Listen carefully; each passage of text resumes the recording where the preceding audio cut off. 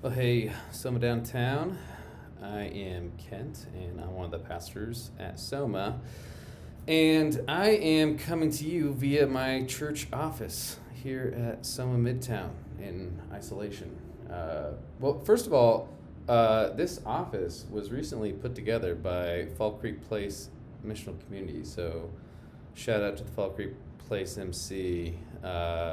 Who's on that? Rachel Holiday, Tyler Laughlin, Ryan Olson, Connor, Michaela, Trevor and Alexa, Caleb, Gabe, Austin. Austin actually is not in it, but he did come to bring the hammer drill to drill stuff in the walls because it's cinder block and I'm in the basement. But either way, they are my new favorite MC, by the way. And they're not my MC. Sorry to my MC, but you guys didn't put my office together, so think about that next time. Either way, I'm here, and I am here in isolation because I am socially distanced. I'm in the basement of Soma Midtown, and yeah, I do share with Tayshawn and Hannah, but they decided to hole up elsewhere, and this is honestly way more socially distanced than my house. I mean, I have 4 kids right now. I mean, that's why I kind of figure I've already had the coronavirus. Like, I probably had it last year, and I probably gave it to a pangolin who then gave it to somebody in China, and then it's just come back around for everybody else. But either way, it's getting crazy out there. It's I am traveling in, and it's been nice a couple days this week, and because my kids don't have school and I don't have to do school drop off, I get to bike, which is like my favorite thing to do. And it kind of feels like you're going like you're in the Book of Eli or I Am Legend or something. Like this is true story here. I was biking by the post office on 54th Street, like off Keystone, on my way back from the office to my house, and I saw a vulture eating like the carcass of what was probably a squirrel, but in my memory, it will forever be a small child. So it really was like post-apocalyptic stuff going on. But either way, I don't know how you are listening to this. You may be listening with your MC as part of a digital gathering, or maybe you are gathered in smaller groups to adhere to Joe Hogsett and the CDC's precautions of being in a group under 10, or maybe you're listening to it ahead of time. If you are together with other people, I know it's like awkward to listen to something in a group, so I invite you to close your eyes or just stare up at the ceiling, or I don't know, just pick someone to stare at the entire time. What do I care? But either way, next week we're going to jump back into, well, not jump back, but jump for the first time into our Lent series. We actually never got going with that because the apocalypse broke out, known as COVID-19. And so we're going to get into it next week. But this week I wanted to just take a week and talk about what I've been reflecting on this season, particularly what this season brings for an opportunity for our church. So this is, I don't know, I don't want to sound heartless in this because this is like a really rough situation. There's some people that have been really affected by COVID-19 and obviously globally and in different parts of the country, and then even people here locally. But as it comes to, and again, this is like, there's a poverty of language for this. This isn't the right terms, but like silver linings or the benefits of what's going on here. I think they're all related to the church because for the first time, particularly in the American church, we don't have a Sunday gathering or a building to point to. I mean, some people are still gathering, I suppose, but for the most part, and for our church, we don't have a building to say, hey, that is the church.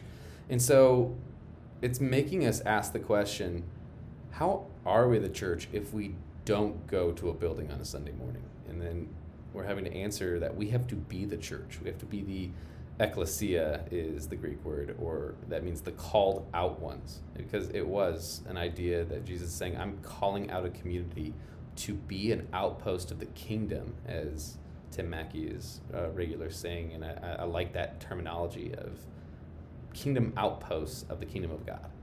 And so I'm gotten really invigorated by like how my job description has changed here the last week, and it changes every day because it gets news. I mean, like by the half day, like you wake up in the morning and the news is different, and then in the evening it's different again, and in the morning it's just upside down again. So either way, but my job description as of this morning, mainly with the Sunday gathering being off the table, it's really just shepherding people, responding in care. And then making resources like these to help shepherd. But it's maybe the biggest thing I focus on right now is equipping other people in our congregation to shepherd. This is the truest definition of what we talk about regularly at the church, which at Soma, which is we are an Ephesians 4:12 model. And I mean, Ephesians 4:12 is the equipping event that we just did a month or so ago with our people. And it comes from Ephesians 4, and I'm actually going to read 11 through 16, where it says, "And he personally gave some to be apostles, some prophets, some evangelists, some pastors and teachers." Those are all different offices of the church or giftings in the church. And then for 12 here, "for the training of the saints," and that's everybody, that's not just the holy people, but that is everyone who is a Christian, "for the training of the saints in the work of ministry, to build up the body of Christ, until we all reach in unity in the faith and in the knowledge of God's Son, growing into a mature man with a stature measured by Christ's fullness. Then we will no longer be little children, tossed by the waves and blown around by every wind of teaching, by human cunning with cleverness, in the techniques of deceit, but speaking the truth in love. Let us grow in every way into him who is the head, Christ. From him the whole body, fitted and knit together by every supporting ligament, promotes the growth of the body for building up itself in love by the proper working of each individual part." Like, it is a picture of everybody being the body. And in American church, sometimes we get this hyper focus of the pastor or the pastors or the church staff like way over functioning and the rest of the body just kind of coming along for the goods and services. And that's not really an option right now. I mean, it can be in some forms of doing digital church, but even that is just like a cheap substitute for what we're really being called into right now. And so I'm personally really invigorated by this time for that reason, at least, and on that side of things. Because all of a sudden I'm sitting around training MC leaders, and we have an MC coaching structure that popped up overnight. It was something that we've needed for the past 5 years and have been talking about, and all of a sudden the important non-urgent is able to be done when you don't have a Sunday gathering to focus on, and when you're in a time when you're like, hey, done is better than perfect, and we're just building the plane as we fly here. And so we have this, all of our MC leadership teams are being checked in with coaching, and then MC leaders are all of a sudden becoming like on-the-ground house church leaders. They're having to focus on how do they be caring for people, and we're caring for them and coaching and instructing them, and coming alongside certain situations, but most part just equipping them to be the church. But really we need more than just our MC leaders or deacons or certain leaders in the church to be the church. We need everyone to be the church. So we need to equip you all, MC leaders, call people. I'm saying to you, I guess, in these times where you're gathering together, this is a good time to just call, whether it's digitally or in person, everyone to be equipping each other. I mean, this is a time to really lean into things we see in the early church when people are meeting in homes. And you get like things like 1 Corinthians 14:26, where he says, "What then is the conclusion, brothers? Whenever you come together, each one has a psalm, a teaching, a revelation, another language or interpretation." Or in Colossians 3:14-16, it says, "Above all, put on love, the perfect bond of unity, and let the peace of the Messiah, to which you were called, in one body control your hearts. Be thankful. Let the message about the Messiah dwell richly among you, teaching and admonishing one another in all wisdom, and singing psalms, hymns, and spiritual songs with gratitude in your heart, with heart to God." Again, these images of church of where like all people are coming together and co-encouraging, co-teaching, co-shepherding one another, which I've been casting that vision for a little bit now. I think other leaders in our church have. And now we're just at this point where it's just like God's like, well, or let's just do it. Stop talking about it. And yeah, like I said, I'm excited about that. So I just want to talk about a couple ways I think, if you want to put a title on this sermon, I wrote "How to Be the Church During a Plague." So that's where we're going. And here's ways that, again, that I've just been reflecting on this week. The first way is to care for the vulnerable. Care for the vulnerable, but not just one group of vulnerable. Right now we are very focused on one group of vulnerable, and it's a good thing to be. And that's where I'm going to start, is we just need to care for the vulnerable in health. And therefore, a lot of our congregation is young. I mean, the median age is like 15. And so, we're fairly decently well-equipped to probably fight off coronavirus should we receive it. But we're also the ones who people are like saying, they had to shut down restaurants because you all just wouldn't stop going to get some good small plate eats in the midst of people dying like crazy in Italy. So don't be dumb. Observe social distancing whenever possible and wise. Wash your hands. This is I think what Paul would be writing if it was like in this time, writing to like a plague in this modern day. He's like, hey, be good citizens. Keep your grandparents safe, people. Because we're seeing increasingly the effect of this virus spreading too quickly. I mean, Italy, you have people like 1,000 dying by the day, and them having to sit there and be like, man, we no longer can treat the most vulnerable. In fact, we have to treat the youngest people because they're just the most likely to respond and have a longer life and be able to get off the ventilators quickly so we can save more people and let the others go. And so I've been talking with doctors in our congregation, and they've been saying, hey, there is something in the fact that, like, if it gets too out of hand, we don't have the infrastructure to respond. So be wise. And think of the doctors, too. The more this runs rampant, the more they have to be exposed. And those are people who, regardless of age, in other countries are being in life-threatening situations because of how exposed they are to the virus. And so think of the doctors that you know in our congregation and be wise about it. So there is a call to be caring for the vulnerable in health, but there's other communities of vulnerable in this epidemic, and that's where I think I want to call us to be thinking, not just with right now. I mean, all the news coverage is, of course, going to be towards health, and again, that's a big important thing. I want to be clear on that. But there's multiple pandemics going on in our country right now. And another one I would say is caring for the mentally, emotionally, and socially vulnerable. Social distancing in all the countries where it's taken place, they have seen huge spikes in anxiety, depression, suicide, and divorce, interestingly. Apparently, when people get caught up together in their marriage and they run out of Netflix, they just don't see the point of marriage anymore.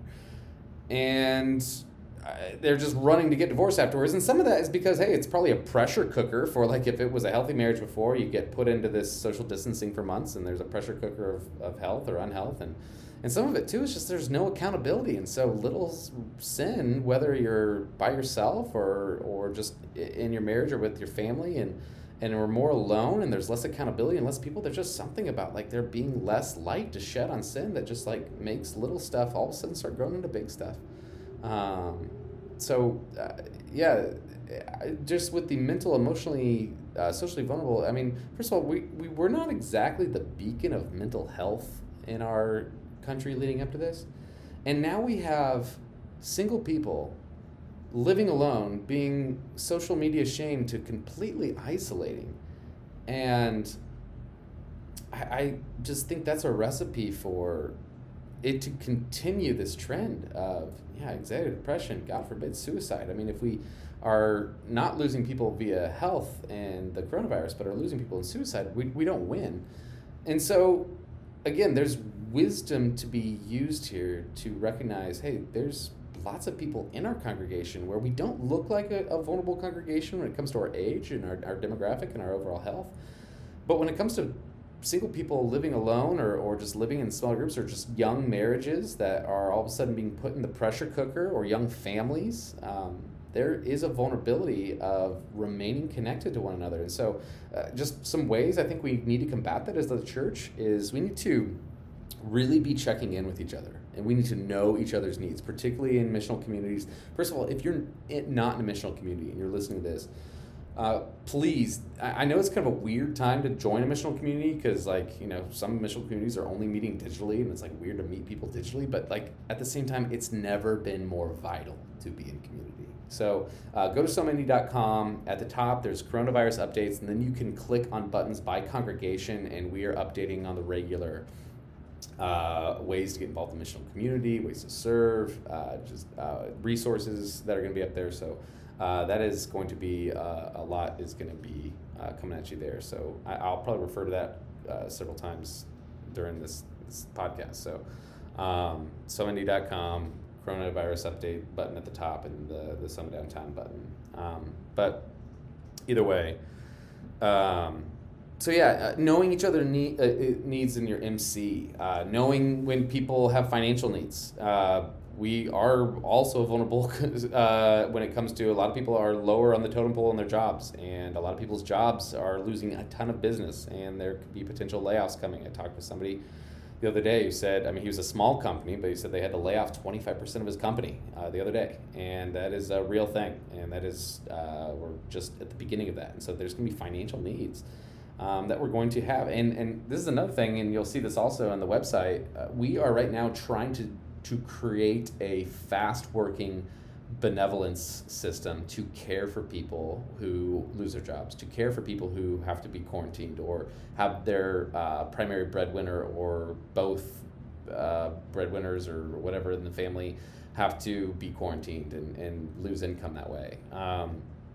We're working on just kind of like best practices to have resources, like all the resources that we are using in other ways for Sunday gatherings, to reallocating them towards benevolence. And so please communicate with missional community leaders, or I think care@somaindy.com is a way that you can reach out directly. And so just know that those are resources that we're making available. But know social needs, know the social needs of your group. I've been talking with MC leaders, and I've been really just excited that they've had really great instincts up to this point. They've just said things like, I've just been connecting with them. Like, yeah, I just went ahead and just reached out to everybody in our group, make sure I know how everyone's doing, just know what their needs are, keeping a good pulse beat. And that's exactly, I think what we should be doing all the time, but this is just a time to practice it with force and with just make it a strength. Use texts. I started like 36 text threads yesterday. I think that's close to the exact number. I counted. I just forget if that was exactly right. And that's not even to mention like how many texts were in each of those threads. And it was just, I kept thinking of people I care about, and I wondered like, how are they doing? And I just wanted to know.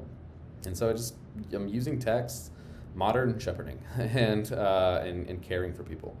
I was talking with another MC leader who said the women of her group started a Marco Polo, and they've just been Marco Poloing back and forth. And she's like, I've talked with people in my MC more in the last couple of days than I probably ever have. So this is a good time for that. Use Zoom in non-productive means, like just Zoom lunch with people.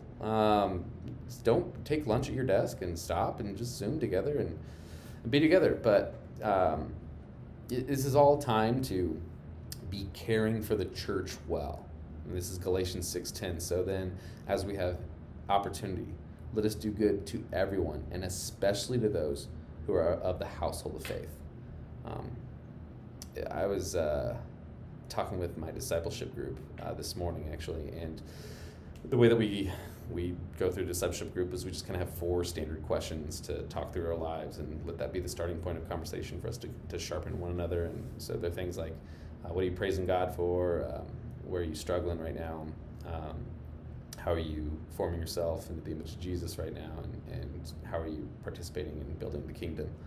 And we kind of said, like, yeah, like building the kingdom, like as it is to like making mission outside the church and non-believers and participating in the Great Commission of making disciples of every tongue, tribe, and nation is going to go down a bit for a while in the midst of social distancing, possibly. I mean, I don't know, maybe random text threads or whatever, but at the same time, this is an opportunity for us to be family to one another.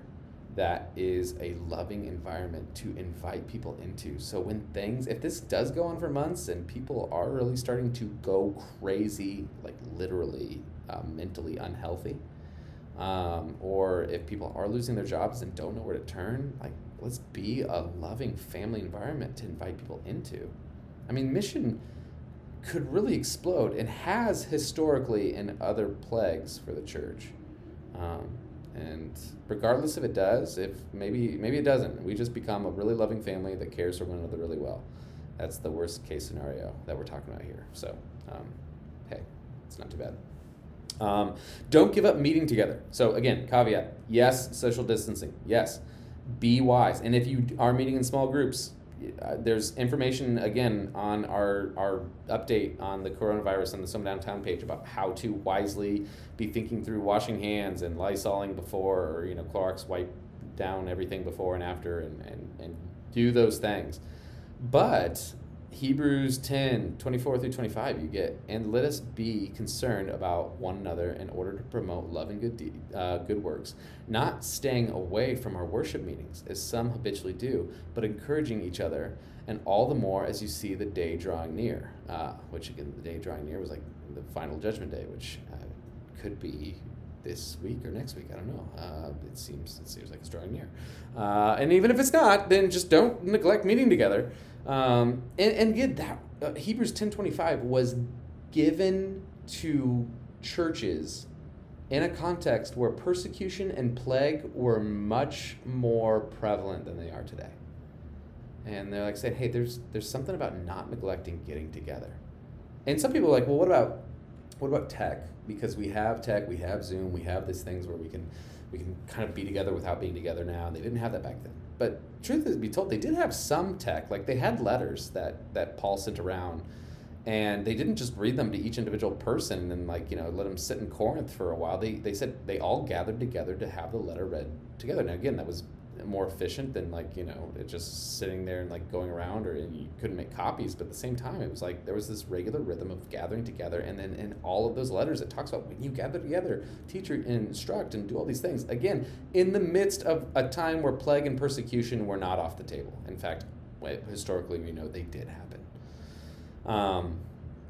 And so yeah, we have also just now I heard this. I wasn't able to find the article on this, but I heard that in this time of social distancing, you have the Eastern Church that has already been through this now saying to the Western Church, calling us, hey, don't neglect the gathering together. Now that can mean in houses and house churches and in small groups, maybe just in discipleship groups. It doesn't have to. As the things continue to get smaller, what they're calling us to wisely meet in, we can adhere to that. Though there might be a time where it says, hey, just be with your own nuclear family, and that's it. And I think that's a time where we, like other Christians and other periods in history, have to think just what is wise civil disobedience as we say, hey, who are my brothers and my sisters? Similar to how Jesus asked that question, just who are our brothers and our sisters? I think the entire church is a part of that, and there are vulnerable, again, people who are going to be kind of thrown to the dogs because it's like, hey, we got to be completely distant from each other. And yes and amen when it's wise, but we love black and white policy in our day. Just like, tell me what to do all the time, every situation. And the Bible always is going to call us to reflect and meditate on wisdom, on what is wise for the situation. And we come from a faith that is all around the incarnation. I mean, Jesus did not Zoom call in, he did not text down, but he comes and he says, I'm going to enter into reality, into human flesh. And there's something about just intrinsic about incarnational ministry. We talk about being with people. I mean, I feel like I've used this illustration a lot in the last 6 months or a year. But anyone who's in a long distance relationship is intimately aware that there is a difference between FaceTime and actually sitting across from somebody, actually being in the room with someone, even if you don't touch them. My parents are in town now, and it's because regardless, they're like, hey, it's maybe not the best time to travel, but at the same time, they want to see their grandchildren. They want to be with us, and they're just begging to get sick, I guess, because they're hanging out with us. But whatever. If they have to quarantine with us, and like they get to take care of our kids and stuff, I mean, as long as we don't kill them, we really win on that deal. But either way, and you know, I just think we're going to feel this. If this continues to go on for, you know, as long as they say it possibly could, months or whatever. I mean, I was tossing out Zoom links like they were candy in a parade yesterday. And I talked with a ton of people, and it was extremely productive. I mean, you just jump in, no travel, less small talk, you get to it. I mean, even when you do Zoom gatherings, I'm sure you're already noticing, it's like you can't talk over each other, you can't have side conversations as easy. There's just something to not being incarnationally together. It's really productive, though, but it's just hollow. It lacks some of, like, I just came home yesterday, and it's like, I've been talking all day, but I haven't been with anybody. I've been alone in this cinder block cell that is now wonderfully decorated and painted and furnished by the Fall Creek Place MC. Either way, so I guess the point is that there's multiple plagues in play here. And again, the Bible calls for wisdom. We like policy. What do I do every single time? But we need to assess the situation. We need to think not just epidemiologically, which I didn't know was a word until Tuesday, but now I know it. I'm not just thinking about this epidemiologically, but thinking about theologically. And so, yeah, being smart in our missional communities. The website has precautions of how to meet together smartly, or discipleship groups, or maybe even I've heard of some MCs just pairing up together and saying, hey, like, let's pair up with people that live close to you and get together and be incarnate to each other, be in the flesh, because it's important, and it's going to be increasingly important the longer this goes. Another way I think we can really be the church in this time is to embrace the slowdown. The Elimination of Hurry by John Mark Comer is a book that's like blowing up right now in the Christian Living section. And it is because we just live in a fast-paced culture, and all of a sudden God is like saying, you know what, let's just all chill out. And it's a time to really lean into Dallas Willard. I mean, that's John Mark Comer is a big Dallas Willard fan, and I mean, who's not? I mean, the guy is really brilliant. And he's regularly quoted as saying that hurry is the great enemy of spiritual life formation, your joy, really. Just like, hey, if you just don't want to look like Jesus, or increasingly look like him, or you stop growing, then just give yourself to hurry. And you don't even have to give yourself to it. You just kind of, normally, in American pace of life, you just kind of have to not actively fight against it. And now we're in a time where, like, the pace of life is changing. And you're like, all of a sudden the social calendar is slow. And don't just fill it up with Netflix and scrolling articles listlessly and house projects and work projects and all the important non-urgent in your life. Though, I mean, get those done. I mean, this is a great time to get all those lists of important non-urgent. This has been great for me in that. But also, forming yourself into the image of Jesus is the ultimate important non-urgent. So start your day by, and this is something I'm doing. I wake up in the morning and I am not grabbing my phone first and like looking at articles or emails or even sports news, because there is no sports other than NFL free agency, and that's already kind of peaked, and it's getting sad.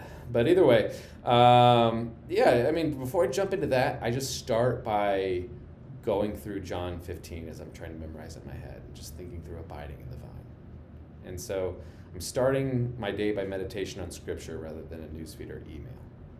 There's science now to like whatever you begin and end your day with. Like literally the whole idea, like it's the first thing I think of in the morning, the last thing I think of at night. There's science to how actually the first thing you think of in the morning, the first thing you scroll through or app you close out and or open up in the morning, and the last one you close out at night, that neurologically gets into you at a deeper level. And so I'm just starting my day with John 15, abiding in the vine, and thinking through that a little bit more, hopefully, than the rest of my life and day, until it gets into my bones. I've memorized it for so deeply into me. And so we also just hope to drop podcasts during the week. I'm not quite sure how often, and we're going to be doing things where we're just going to be talking through. I'll be teaching some of them. They'll probably be like somewhere between 5 to 10 minutes. Other leaders, members, we're going to pull into our staff, just everybody just kind of teaching on these and doing some experimental teaching, just not creating like TED Talks, but just times where we're like, hey, like how can we use this time to give you something to reflect on, rather than the hopeless news or anxiety and fear. And so that's hopefully that's an idea that we have in the works. We have all these ideas, and maybe maybe you're listening to this later and they all came to fruition, and maybe they didn't. But this is a time to kind of experiment a little, and that's kind of fun. So either way, I hope to actually lead one, and maybe one of the earlier ones on just silence and solitude, kind of do what they do on the meditation apps, and that's just like literally we talk about silence and solitude, and I'm guessing a number of you have never done it, and you're like, I don't even know how to start. So I'm just gonna like maybe do an episode where we go 5 to 10 minutes, and I just kind of like be like, hey, let's close our eyes and focus on this and remember this, and just kind of like slowly sit there and give you time to be coached as you practice silence and solitude. Kind of like the mindfulness apps going on right now, except just through a theological biblical bent, and through the original silence and solitude. Jesus was doing this a long time ago. And Sabbath. When we're working from home, and a lot of you are, you need a day to stop. You need a schedule. Right now, Sharon with our kids is doing take a lesson from what moms are doing with house, now homeschooling their kids. She's worked out half hour by the half hour schedule. They start 9 o'clock with a Bible story, and one of the kids prays, and then they're going on to doing reading, and they go on to free choice time for 20 minutes, and they go out to recess outside when it's not raining. Thank goodness we have a double lot in the city, and we have 4 kids that can play together. This is the time where it's actually really advantageous to have a lot of kids, to have 4 kids. All you people with your 1, 2 kids, and now either you have to be fun coordinator 24/7, or you're just have to break up fights all the time. Now you got 4 kids, you keep mixing them around, and it's actually we got a little self-contained community here, so yeah, we win. Either way, be fruitful and multiply. I've already taught them that. Don't just add, multiply. Either way, where was I? Oh yeah. So yeah, have a schedule. Have a day that you stop as a Sabbath. It's really important, not just to be working on 24/7. And actually having times of your day you Sabbath, and then one day just to stop Sabbath. Again, this is a time where a lot of the urgency's going away. Maybe you had to get everything up to launch digitally so that you wouldn't be forgotten about and your company might survive in the midst of this. And once you get that up, use this time to use this space. Prayer and fasting. We've been through those spiritual formation series. We're talking about trying to create a resource where you can sign up through our page at somany.com of just sign up for an hour to pray or a half hour to pray, and just have 24-hour around-the-clock prayer. We're going to utilize our college student members who are now at home doing distance learning, who are naturally up at 4 a.m., and we're going to just ask you to pray while you're up at 4 a.m. And then, one of the moms of small children will pick it up at 6 and or 5 or whatever, and keep it rolling. And so yeah, that's something we're hoping to roll out. Taking time to fast for our country. This is a time where we're realizing we are really dependent on God, and fasting is a time to recognize the sacredness of that moment. So yeah, maybe try in this season a weekly fast, or maybe a monthly one. Scripture. Get a reader copy of the Bible and just read long sections of Scripture. I know Amazon is now slowly only delivering essential items, but once they get back and going, or if they already have some in stock, get a reader copy where they take out the verse numbers and they just make it in a book form with actual pages that aren't tissue paper with words printed on them, but are actually just feels like a book and it smells like a book, and just read Scripture or memorize a passage of Scripture. Get it into your bones. I try to memorize at a level where I can say the whole thing in one breath, and that there's a few points of the day where my mind just wanders there aimlessly to the passage. That's when I know, okay, this is the level of in my bones. I could say this if I woke up in the middle of the night and I'm just naturally saying it. That's the level I'm trying to get to in John 15 right now. Serve. Sorry, that was a big, all of a sudden I just saw the spike of audio right there, so I'm like getting quiet and scaring people. Either way, but yeah, no, serve, like care for the financially vulnerable. That's another community. Yes, social distancing again, but also remember, like, this is not just going to wreck potentially older populations, COVID-19, but it also has a chance to go after the people who can't quarantine, which, yes, is some doctors, it's the homeless, blue-collar workers who just, like, you stop working and you lose your job, and then you are going to potentially go into a time of economic depression and having just lost your job. Or if you're low on the totem pole and you just kind of like, I can't stop working, and so there's no opportunity to quarantine and socially distance as well. It's so funny how much I've said the word socially distancing, a word that I didn't even know existed a week ago, and now I'm preaching a sermon on it, kind of. So there you go. We're in a brave new world, new times, folks. Seek out need. Again, don't just socially distance to get caught up in Netflix and house projects, but serve. Be smart as you do it, but I mean, we're going to post opportunities at SoMany.com, how to serve Westminster, the organization in which is operating in the building that we meet in. Right now, a lot of their volunteers are older and are not able or feel very vulnerable in coming in and serving in their grab-and-go food pantry that they're still doing to serve for people who need food in this time. And so we're going to promote opportunities to serve at Westminster with Tech Young Life. Right now, I know that they're getting Amazon food shipments to care for their families. And so you don't even have to go for those. You can just buy off of a list. We're going to get that information and post it, as well as I'm going to talk with Satchel Burton and get more information on how we can serve as well. Like a Lion, talked with Maddie Piscasio. She said they're putting together activity packets and baskets for their families, and you can purchase or just find stuff that is around your house that might be able to be activities for kids and families, and even put them together, or maybe have a mission community where you put them together. The Near East Side newsletter from the Bonner Center, which is put out by our very own Ellen Bankston, so I'm a downtown member, is putting out all sorts of opportunities of how we can serve in our community in this time, because there are a growing amount of needs, and sometimes it's going to be Christians saying, like, yeah, I know I might get sick in this, and I know there's might be some repercussions for this, but I'm going to be the church in the midst of a plague. And so again, I talked about the last sermon that we met, that the plague hitting the Roman world at the same time when Christianity was meeting in homes and bringing people who were cast out of their home. And this was when the plague was killing people.